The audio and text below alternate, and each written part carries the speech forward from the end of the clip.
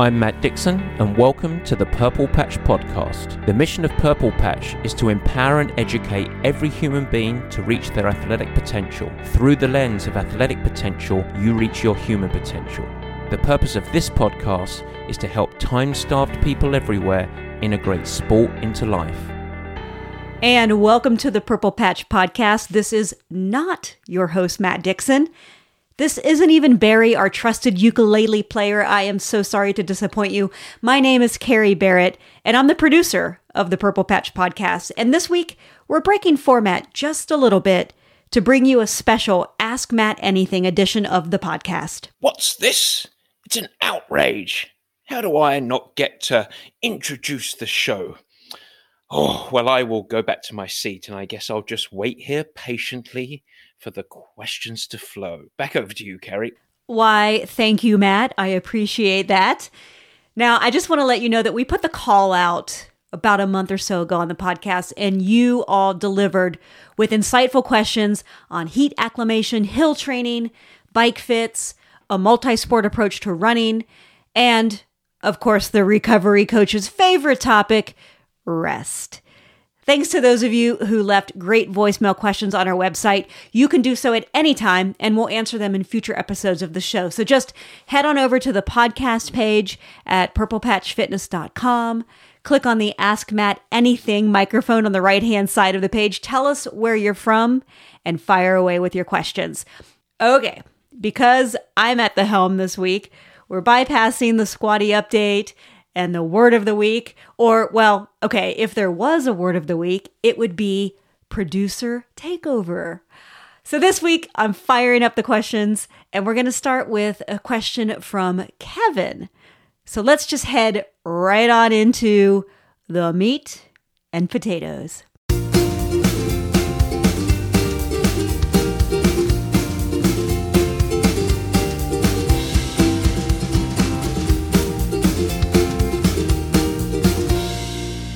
Hello, Matt. My name is Kevin Williamson. I am actually a Purple Patch athlete working with John Stevens, who's been awesome, by the way, since September. And I am, like you, a Brit living in the States for about 20 years. And I'm from the same part of the UK as you, roughly. I'm from Bedfordshire, so, you know, posh Essex. Anyway, the reason, or my question, is related to an episode you put out recently about kind of taking a multi-sport approach, even if you're just a runner. I am a triathlete, and so I wanted to look through a slightly different lens, which is there a minimum amount of running you can do to be a successful triathlete? And I'm saying this after working with John since September. He's been massively upping my swimming and doing all the usual hard bike workouts and not really doing a huge amount of running. And I actually, for me, did a pretty fast half marathon a few weeks ago, and I just this weekend did a 5K much quicker than I was anticipating, even though I've probably run maybe 50 miles in the last 3 months. So that's my question: is there a minimum useful, productive amount of running training that you can do and still be successful? Okay, thanks. Bye. Well, Kevin, thanks for the question. What a question to begin the show. Thank you very much. And I hate to tell you and give you that compliment. It's a great question because you are from Posh Essex, Bedfordshire, I say. Anyway, so running, it's a fantastic question. Let me see if I can do my best. And I should preface the answer to this question by saying I am not anti-run. In other words, the solution for every athlete isn't always to run less. In fact, I have several athletes, many athletes that I have done run projects with, etc. But, and this is really important, but we have had consistent, really big success across both athletes getting ready for running who have big history of injury, etc., as well as multi-sport athletes, triathletes, who have had great overall triathlon performance by taking a more minimalist approach, or I would call a multi-sport approach to their overall training. So let's first start with your project that you're doing with Coach John right now, swimming. There is tremendous value in triathletes being very, very strong and what we call swim fit. And it's not just, I think this is really important, it's not just for athletes to get better at swimming. In fact, we'll often get a lot of folks coming in saying, oh, I don't like to swim too much because there's only small incremental gains that can be made. I can pour my heart and soul into swimming, but I might only gain 30 seconds, 60 seconds over the course of, let's say, a half Ironman swim. And that could be true. It takes a massive amount of effort, particularly for adult onset swimmers, to gain or make meaningful gains in that type of event. But the value of being swim fit goes well beyond just swimming gains, particularly if you're a multi-sport athlete. And in fact, it is one of the key components where you get a tremendous, what I call cross-pollination effect to the rest of the sport. Swimming is non-weight bearing, 90% of your weight is displaced, and you have the opportunity, therefore, to do more frequent, higher intensity training without much of the catastrophic, to use that word a little bit liberally, but the catastrophic damage that can occur to muscles. And so with athletes that are doing a project like you're doing, minimizing running, really focusing on swimming, I have never, in all of my experience, seen one of those athletes that hasn't committed to swimming for several months, minimized running a little bit, that in the end hasn't become a better triathlete. So I wanted to sort of launch with that to give you a little bit of context, maybe a little bit of confidence. But the question was, well, is there a minimum amount of running that you should do so that you can be a successful triathlete? So to get to the meat and potatoes of that, there isn't a mystical quick fix long term. But let's frame triathlon first of all. It is a sport that is comprised of 3 disciplines. It's not comprised of 3 sports. So in other words, it is a single sport where everything works together. And I started with that with the cross-pollination effect of swimming. So you are a swim, bike, runner, not a triathlete that swims, cycles, runs. And so swim, bike, run is the key component. Of those 3 disciplines, running is the most corrosive. So in other words, running is weight bearing and where a lot of the injuries occur, as well as a lot of the muscular damage. And so what we have in swimming as a lever for you is a higher chance to create more frequent cardiovascular stress, much less damage, etc. What we have with biking is the opportunity to create massive muscular resilience and conditioning, as well as, of course, cardiovascular conditioning. And that opens the way that when you build and lean into those 2 elements, we can really focus on your run training, really looking to achieve a couple of components. First, relatively frequent but really easy and short tissue resilience running, and then making just the key sessions be really about specific focus goals. So it might be hill repetitions when you're doing it, high speed, longer distance, whatever it might be. But you can get ready for running through those other 2 elements as well. And so I really think that for athletes, if you can find the recipe that is right for you, you have a greater opportunity to have a reduction of injury. You can weave together more consistent, effective training, and this is particularly true for time-starved athletes. And then over time, as you actually build that tissue resilience and your body becomes more resilient, more resilient to the fragility that can occur for so many athletes. And if you build really patiently, then you can maybe add more running in. And this is really important. This whole principle is really what we build our whole Run Squad about. And that's that we really lean into the mission of, okay, what we're looking to do with Run Squad is to help people thrive, the performance focus, without them getting injured, or break the mold of injury cycles for athletes that would love to run or feel like they can't run but get into it. And it's all about the multi-sport approach. So with our Run Squad, for example, just going here, Kevin, very briefly, it's anchored around running, strength, and a multi-sport discipline. And we've had massive results in this with athletes going 2 hours and 30 minutes in a marathon, big breakthrough marathons, and all under the banner of multi-sport. So to cut to the chase, is there a number? is there a minimal amount of running training that you or any athlete can do? And the honest answer is no. It's highly individual. There's not a minimal. You do ultimately have to run, but our goal is to really, I would turn it on your head, maximize your running training that you can do, while that running training enabling you to stay healthy and deliver a program that's really effective. And so that's the route that you can and must lean into the other sports. And that's why your coach, John, is really having you build on the weakness of swimming, minimize running. And then I'm sure what John will do is weave in more consistent running and then weave in some stronger running. So it's all part of the longer term journey. I hope that helps. For the broader audience listening with this question, where you might be like, oh, I never thought of it like that.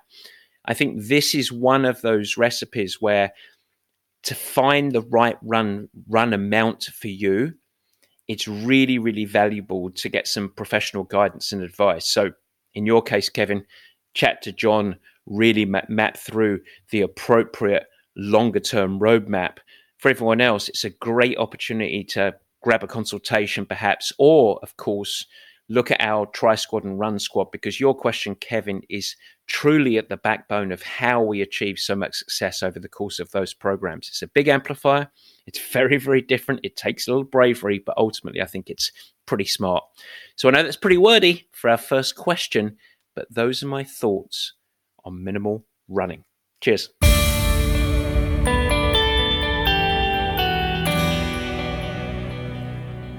Okay, next up, we've got a voicemail from Corrine, located in Wisconsin, and she is asking Matt about that cursed 4-letter word, rest. Hi, this is Corrine from Wisconsin. My question is on that 4-letter word, R-E-S-T. I see in our tri-plan we don't necessarily have a designated rest day. And I am one of those people who likes to turn all of my workouts green after they are completed. So my question really revolves around, should I be forcing myself to take a rest day maybe like once every 3 weeks? I am feeling good, but a little drained. However, every morning I get up and do the workout. So should I be taking more rest? Thanks. Have a great day. All right, Corrine. Whew. The magic word. I guess I am labeled the recovery coach, aren't I? So R-E-S-T, rest. Let's talk about it. I think the first thing that we should do is establish what is rest. What are we looking to achieve by securing a complete day off? But really, what are we looking to achieve from recuperation, recovery, rest? Well, the obvious first goal is rejuvenation. And I think in your question, I'm really talking about 2 types of rejuvenation.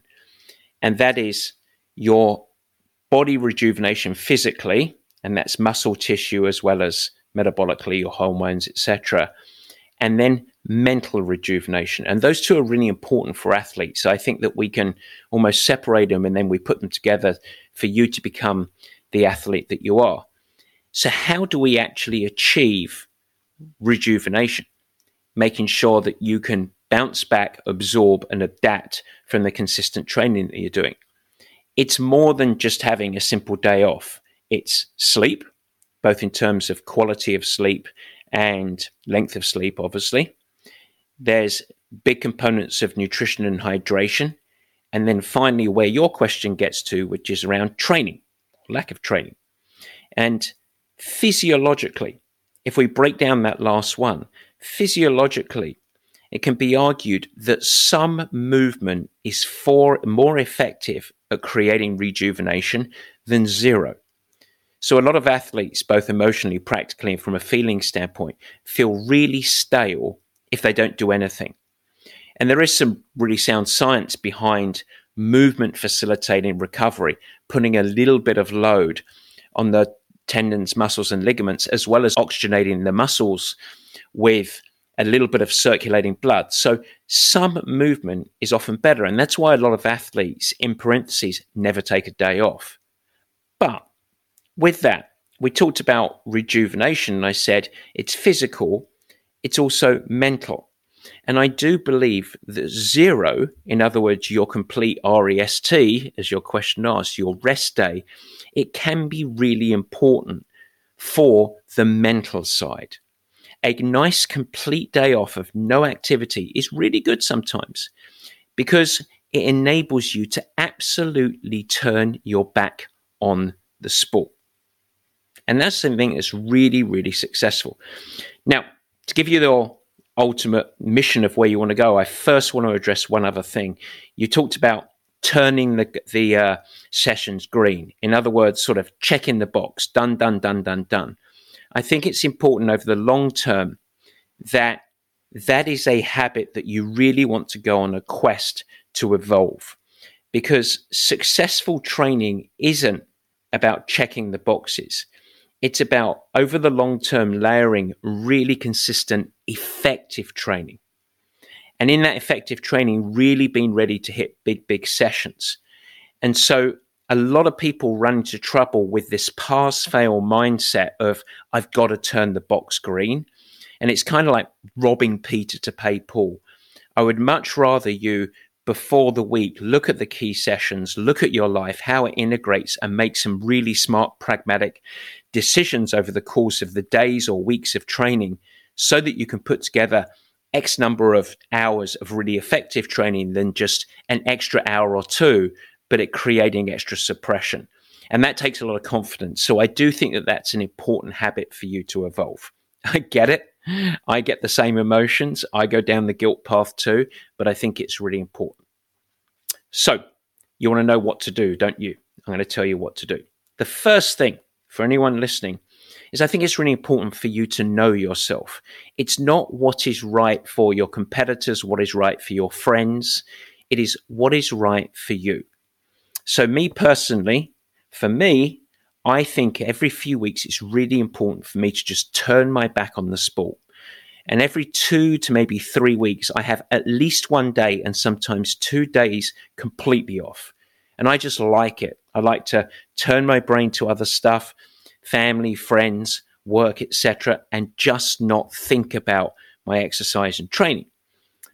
Some other folks just don't need that at all. And in fact, it drives them batty. And so those folks, it's okay to, in parentheses, never take a day off. But what they need to do is to absolutely still commit to rejuvenation. I like to say, everything in moderation, including excess. And so if you nail the easy days, and then, yes, it sounds like from your question, every 2 or 3 weeks is great just to say I'm going to turn my back off the sport. But it's not a prerequisite. It's not pass-fail. For you, in your question, Corinne, I would say I would program it, or at least have it in your back pocket as flex, where you do it guilt-free every couple of weeks. And I think that overall, you're going to rebound emotionally and physically. Hope that helps. Great question. Thank you.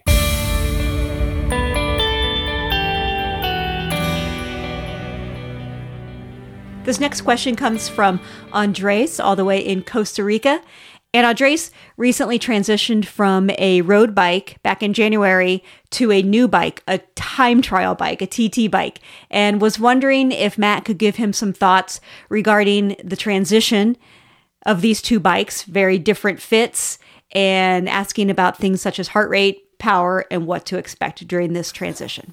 Hi, Matt. This is Andres from Costa Rica. And I have a question regarding the TT bike position. Last year, I did my first half Ironman in a regular road bike. And back in January, a couple of months ago, I switched to a new bike, a TT bike.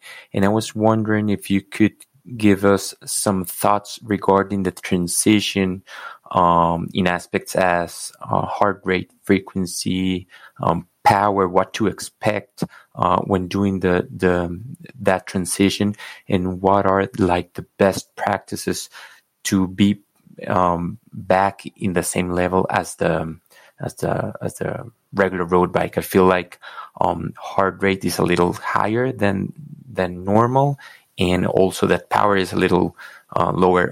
Of course, I already did the bike fitting, and I believe that's not an issue. I mean, I'm feeling now more comfortable in it, but I'd like your thoughts. Thanks. All right, Andre, so that is a great question. And I'll preface it by saying that this one is a little more tricky for me to answer really specifically. But what I'll do is I'll hold hands with you and I'll give it my best, okay?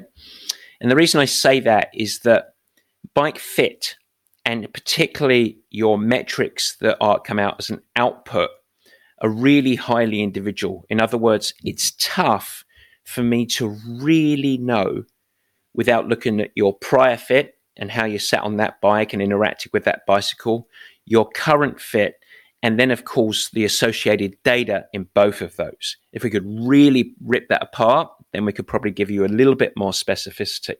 But what I can do is give you a few general thoughts.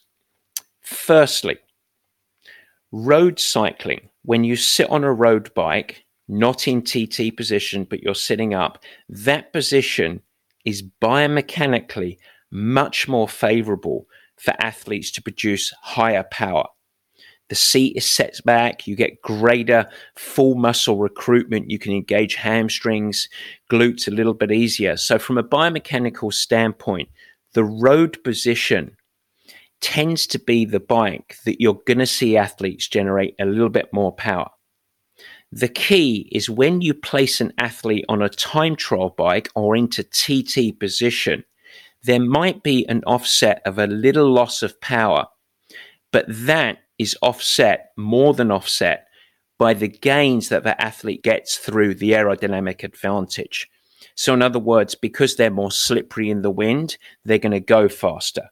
And it's those two elements that we look at. And ultimately, we don't win any awards for producing the most power.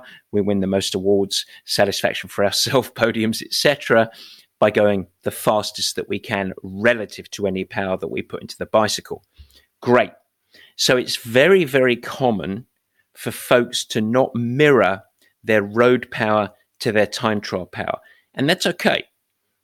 How much can it be? It really depends on the athlete, but let's call it within a window of 5 to 10% of gains. Any bigger of a gap, therefore, requires attention. So imagine if you can ride going along a flat road and you can ride at a very strong sustainable pace at 250 watts. If you then do that on a time trial bike and you can only hit 180, to make it quite aggressively obvious, that really requires some focus and attention. There's a little bit more going on there, okay? But within 5%, 7%, 10%, that's okay. You're going to make it up with time trial fit. If you have a really wide delta, a massive gap, then you want to look at a couple of things. The first is revisit the bike fit. And secondly, just as important, you want to look at how you are sitting on that fit, and that's slightly different. The fit is just the points in space, but how the rider actually sits on the bike, their posture, their pedal stroke, that can have seismic impact on the effectiveness and also the power that they gain. So I think that's a really important thing. Fit, that's just going into the shop, making sure that you're getting good points in space. Posture, retaining posture, etc. That's a thing that's seldom spoken of, but really, really important. Okay.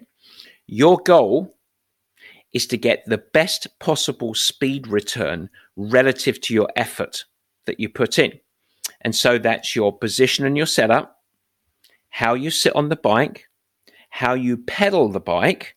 So those are all sort of phase one or stage one elements, you interacting with your bicycle, and then how you apply it to the course that you're on, relative to terrain, relative to environment such as wind. And your mission is to keep rhythm, power on the grades, maintain speed on the downhill grades, and of course find best return through momentum, etc. I think, Andre, with you, there is an adaptation phase with your new fit. And once athletes tend to get used to that, the gap between road and time trial often narrows. And it narrows with conditioning of the muscles, a little bit of familiarity with the position, postural fitness from holding that position, and the simple case of father time. And so I would look for more comfort, improving your ability to retain the posture, get stable, and then build up. And you should see that gap shift.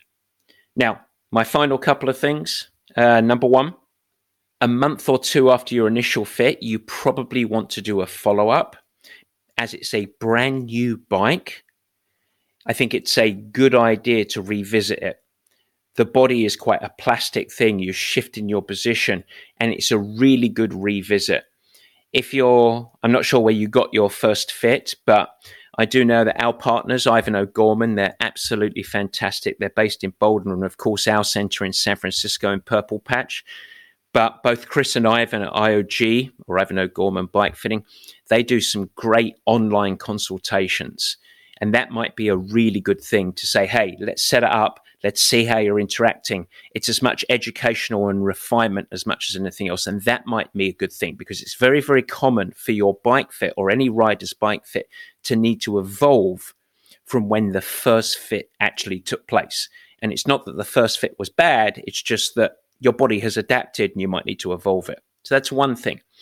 The second thing is a more global statement is many, in fact, I might even say most athletes don't understand how to actually execute and nail their bike riding and training. And that's a simple truth. And I say this in a loving, laughing way. Most triathletes don't know how to ride a bicycle. And I don't mean that in a really offensive way, but with the obsession over output, putting in how much power they generate, how much cost with heart rate, etc., and also the rise in real popularity of just sitting on the bike trainer at home, either on Zwift or Trainer Road or these other vehicles, which are all great and fine. There's a lot of athletes that don't understand the art of riding a bicycle. And so that's why we're very, very strong. We really encourage athletes to participate in our camps, and why we make our camps really educational and immersive. But secondly, this is the whole genesis, and I can't help but bring this up.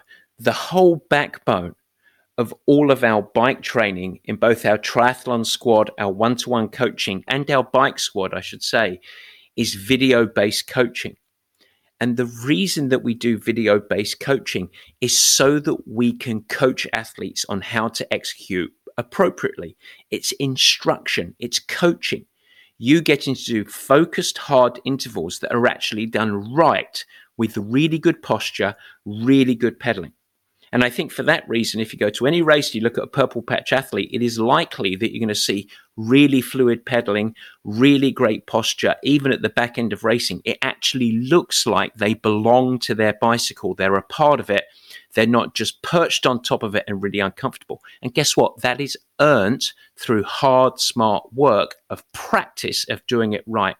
And I think, Andre, that might be a really, really good option for you, but more importantly, option for other people. And so maybe you think about checking out Tri and Bike Squad. Great question, though. Thank you. I hope that was helpful.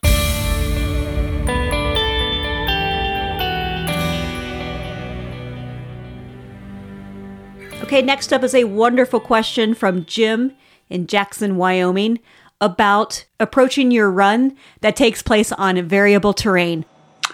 Hi, Matt. Jim from Jackson, Wyoming. My question is, on the run, if you have a course similar to, say, St. George with lots of rollers, do you follow the same protocol as you would on the bike?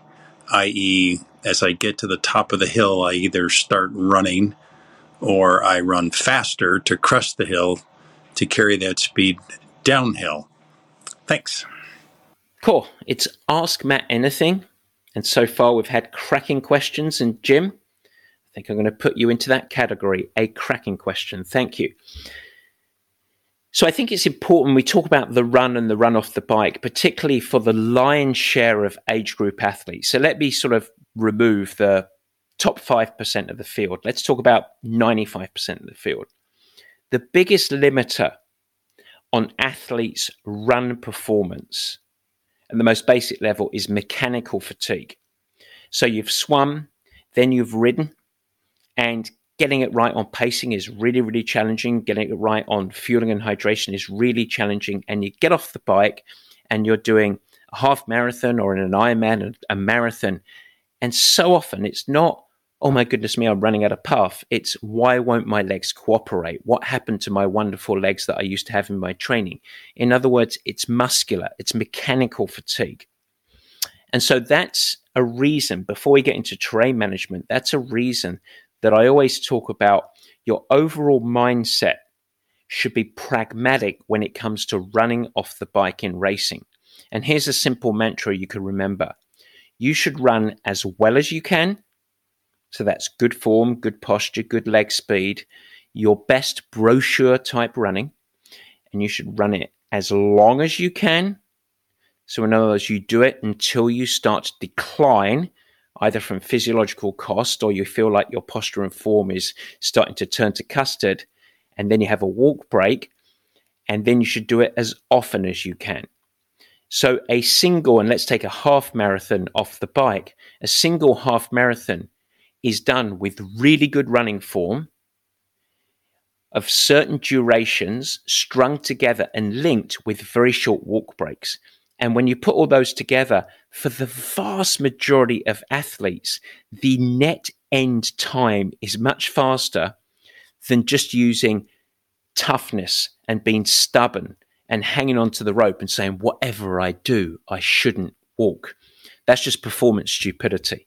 And so the first thing I'd say before we even think about terrain management is be brave enough to integrate walk breaks. Make sure you choose comfortable shoes as well, because mechanical fatigue, you don't want to be racing race flats, etc. Now, when you get to your question of terrain management, running is really similar to the bike in some ways. But the key is that you have many less tools in the toolbox. You don't actually click a little button and it goes zzz, and you have gears. You don't have any gears. And on top of it, there's a slower speed return. So you can't just coast downhill. You still have to be active going downhill. On top of it is weight bearing. So you're going slower, you have less tools in the toolbox, and it's weight bearing the whole time. So with that in mind, what you have to do, let's think about three elements: going up a grade, cresting the grade, and then going downhill. And this will go a long way to answering the question. So let's begin with uphill grades. As a general statement, when you are going uphill, running off the bike, it's better to have a mindset of being managed. And the reason for that is the speed reward for going really hard up a hill is minimal relative to managed good form running. And so you can go really hard because you're going against the grade, and your heart rate and the physiological costs will go up, but you're not going to go that much faster. So for the majority of your run, you want to have a management mindset. And in fact, the speed penalty of going easier or walking with purpose is minimal.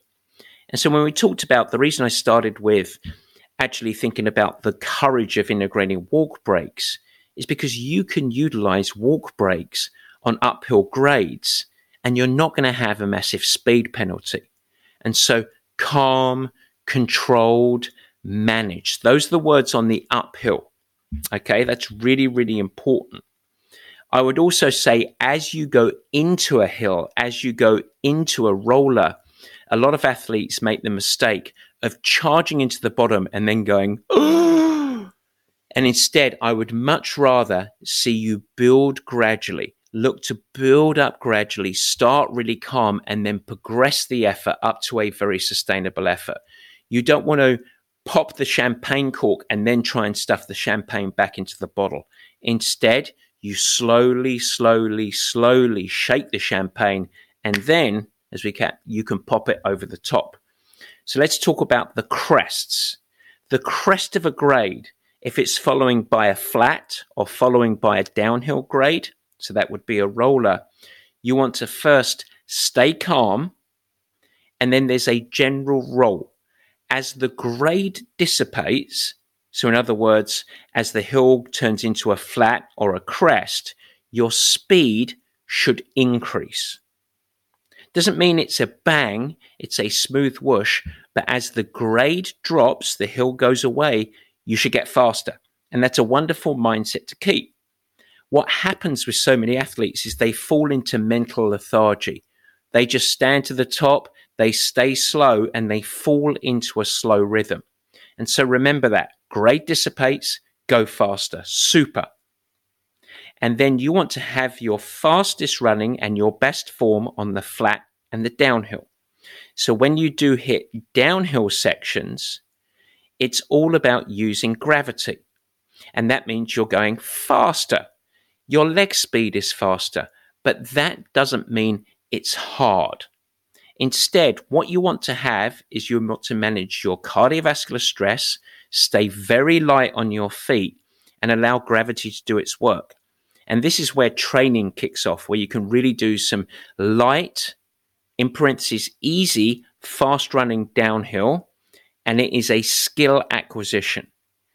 And so it's actually quite similar to the bike, apart from you're really managing the grades, you're cresting and increasing speed, and then you're flowing downhill.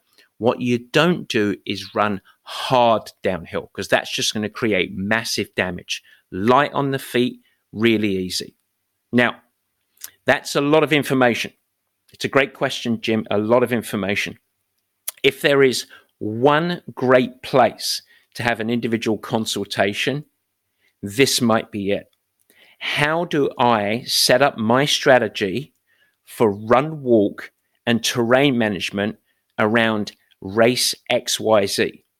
Because it's going to be a little different if you go to a Florida, a really flat course, or a Maryland, relative to your question going to St. George or Lake Placid. And it really depends on the walk, run, walk strategy. It's really dependent on the athlete. But there are very few athletes that wouldn't benefit from it. And so I think that if you really want to get down and dirty, this is a great one relative to your course, as well as, of course, your fitness and your own situation, where you can really map it out. So a consultation is a good idea for athletes there. The other thing I will say is this type of question is absolutely golden. It's exactly the type of question that we get in our regular office hours.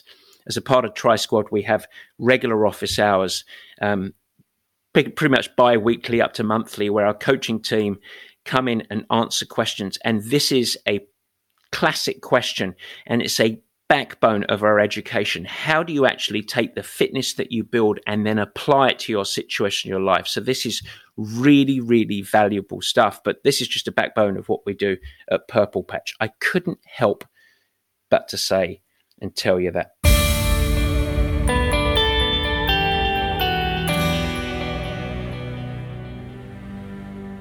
Our final question for this episode of Ask Matt Anything was actually emailed in from Sherry, and Sherry is from Epping, New Hampshire. She writes, I listened to your earlier podcast regarding heat acclimation and am planning on doing the recommended sauna protocol. I was wondering if you think it would be useful to also do a few long endurance-focused, lower stress trainer rides in the weeks leading up to race day in a room set to a higher temperature in an effort to dial in electrolyte and nutrition needs at a higher temperature. Is it worth it, or is it a waste of time? Thanks. Sherry, thanks so much. Epping, New Hampshire. You know, there is an Epping near my house in England, and it's very wooded and it's very pretty, but probably not quite as pretty as your home in New Hampshire. But thank you. I am in St. George in May. Fantastic heat acclimatization. All right, so there's a few things to go through here. Really, really good question. Number one, I think that you will benefit greatly in your global training by doing at least 2 or 3 test sessions. And what I mean by that, and we'll get to heat in a couple of seconds, but I would actually implement a couple of simulators where you can really dial in your protocols around fueling and hydration. And you do that with typically a bike, 2 to 3 hours, with a run, 60 to 90 minutes off it, with pretty good blocks of race effort in there. and you really go down and start to understand my timing, my amount, and my frequency of both fueling and hydration, I think that's a really important component. And you can also infuse into some of the sessions that I'm talking about a little bit of an assessment as well. How many fluids am I losing? Am I a big sweater? Am I a salty sweater, etc.? So your question, though, more around the heat acclimatization, is should you start to introduce, as well as the sauna sessions, that's of course the backbone of it, should you introduce some low stress trainer sessions in a high heat environment? So the answer is yes, maybe. The first thing, what we're looking to do with the sauna sessions, and you can also do what they call hot water immersion, in other words, very, very hot baths as well. You get to the same component. But what we're looking for is purely physiological adaptations to help you boost your blood volume, increase your sweat rate so that you're a better cooling machine, and bring your sweat rate earlier. In other words, you start to sweat sooner and more. And that's a good thing as long as you've got your hydration in state. You become a better cooling machine. So it's all about physiological component. What you don't gain is much of the emotional familiarity. And so with that in mind, doing some low stress, but high heat, therefore that's where the stress comes from, but low power, high heat training is okay. It's not absolutely key. It's not non-negotiable, but it's okay. And you can do it in all sorts of environments. You can do it in a hot room, extra clothes on, etc. And one of the things that you get is just some emotional familiarity with the claustrophobia that those types of high heat races and high humidity races gains. But we're going to get most of our physiological focus through the sauna sessions. Good. Okay, that's anchored. Another reason that could be good to add these in as well is that it does give you an opportunity where you can consume your race type of fueling in race type amounts to see whether that fueling works for you. So in other words, there are some, let's just make it up, some gels where you might taste it around your kitchen table and think, that's not too bad. I can imagine that, putting that on my ice cream. It's very tasty. But as soon as you have it in a hot environment, it tastes deathly sweet and horrible. And so while you don't need fuel for these types of sessions, taking in some fuel in that hot and humid environment might open up something that could be a challenge in a high heat environment. A second component that's valuable, a third component I should say, is fluid loss. So when you put yourself in that environment, weighing yourself before, weighing yourself afterwards, without wet clothes on, by the way, so doing a naked weigh-in pre and post, that can be really insightful for you as well. So when you combine those three things together, there's quite a good case to say, yeah, just add some of that in, that's good. But the key is you don't want to do key sessions in that type of environment because you want quality of training. It's very supplemental. And on top of it, they are the first thing to go if you're accumulating fatigue, okay, systemic fatigue, tired. And so we had a question earlier about checking the box and making it green. Don't be stubborn on these. Put them in if you're feeling fresh and great. But any benefits that you'll get will be destroyed if you show up to St. George depleted because of them. So that's really important. So the answer is not critical, nice to do, as long as you have a platform of health.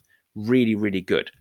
I mentioned at the top of these, the top of the question about some of the testing components. So our work with Fuelin, really, really great team over at Fuelin, Elizabeth and Scott, and they do a lot of very specific testing for athletes to start to do gut training for carb tolerance, looking at their sweat rates and creating really custom solutions for their hydration. And so that might be a good place for you to look to start to really anchor in on that. I'm just giving you that more as a public service than anything. I tell you what, really, really good question. Really enjoyed. And I'll say to everyone before I hand it back over to Kerry, what fantastic questions. We will definitely do another one of these sessions. So feel free to pepper me. We'll accumulate. And of course, I will answer the best ones. The next time, maybe we'll make it a bit more narrow. But that was really, really great. And Kerry, back over to you. All right, Matt, thanks for letting me steer the ship this week. I appreciate that.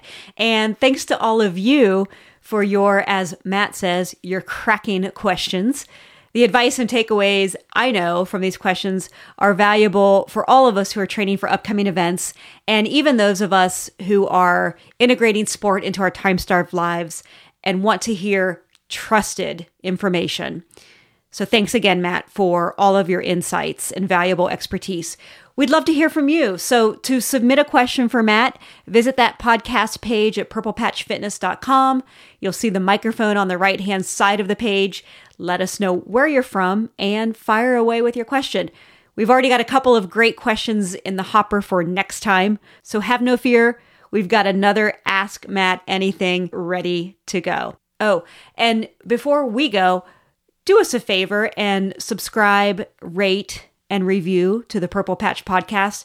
We love reading your honest feedback, like this one that came in from Cool Cat Coaching, who wrote, quote, "Each episode is filled with so much education on how to be the best version of yourself in life and sport. Matt is a true educator and has a strong awareness of what it means to live a healthy lifestyle. Thank you, Matt, for all of your great knowledge." And thanks all of you for listening. Matt will be back next week with another episode of the Purple Patch Podcast. I am producer Carrie Barrett, and until next week, take care.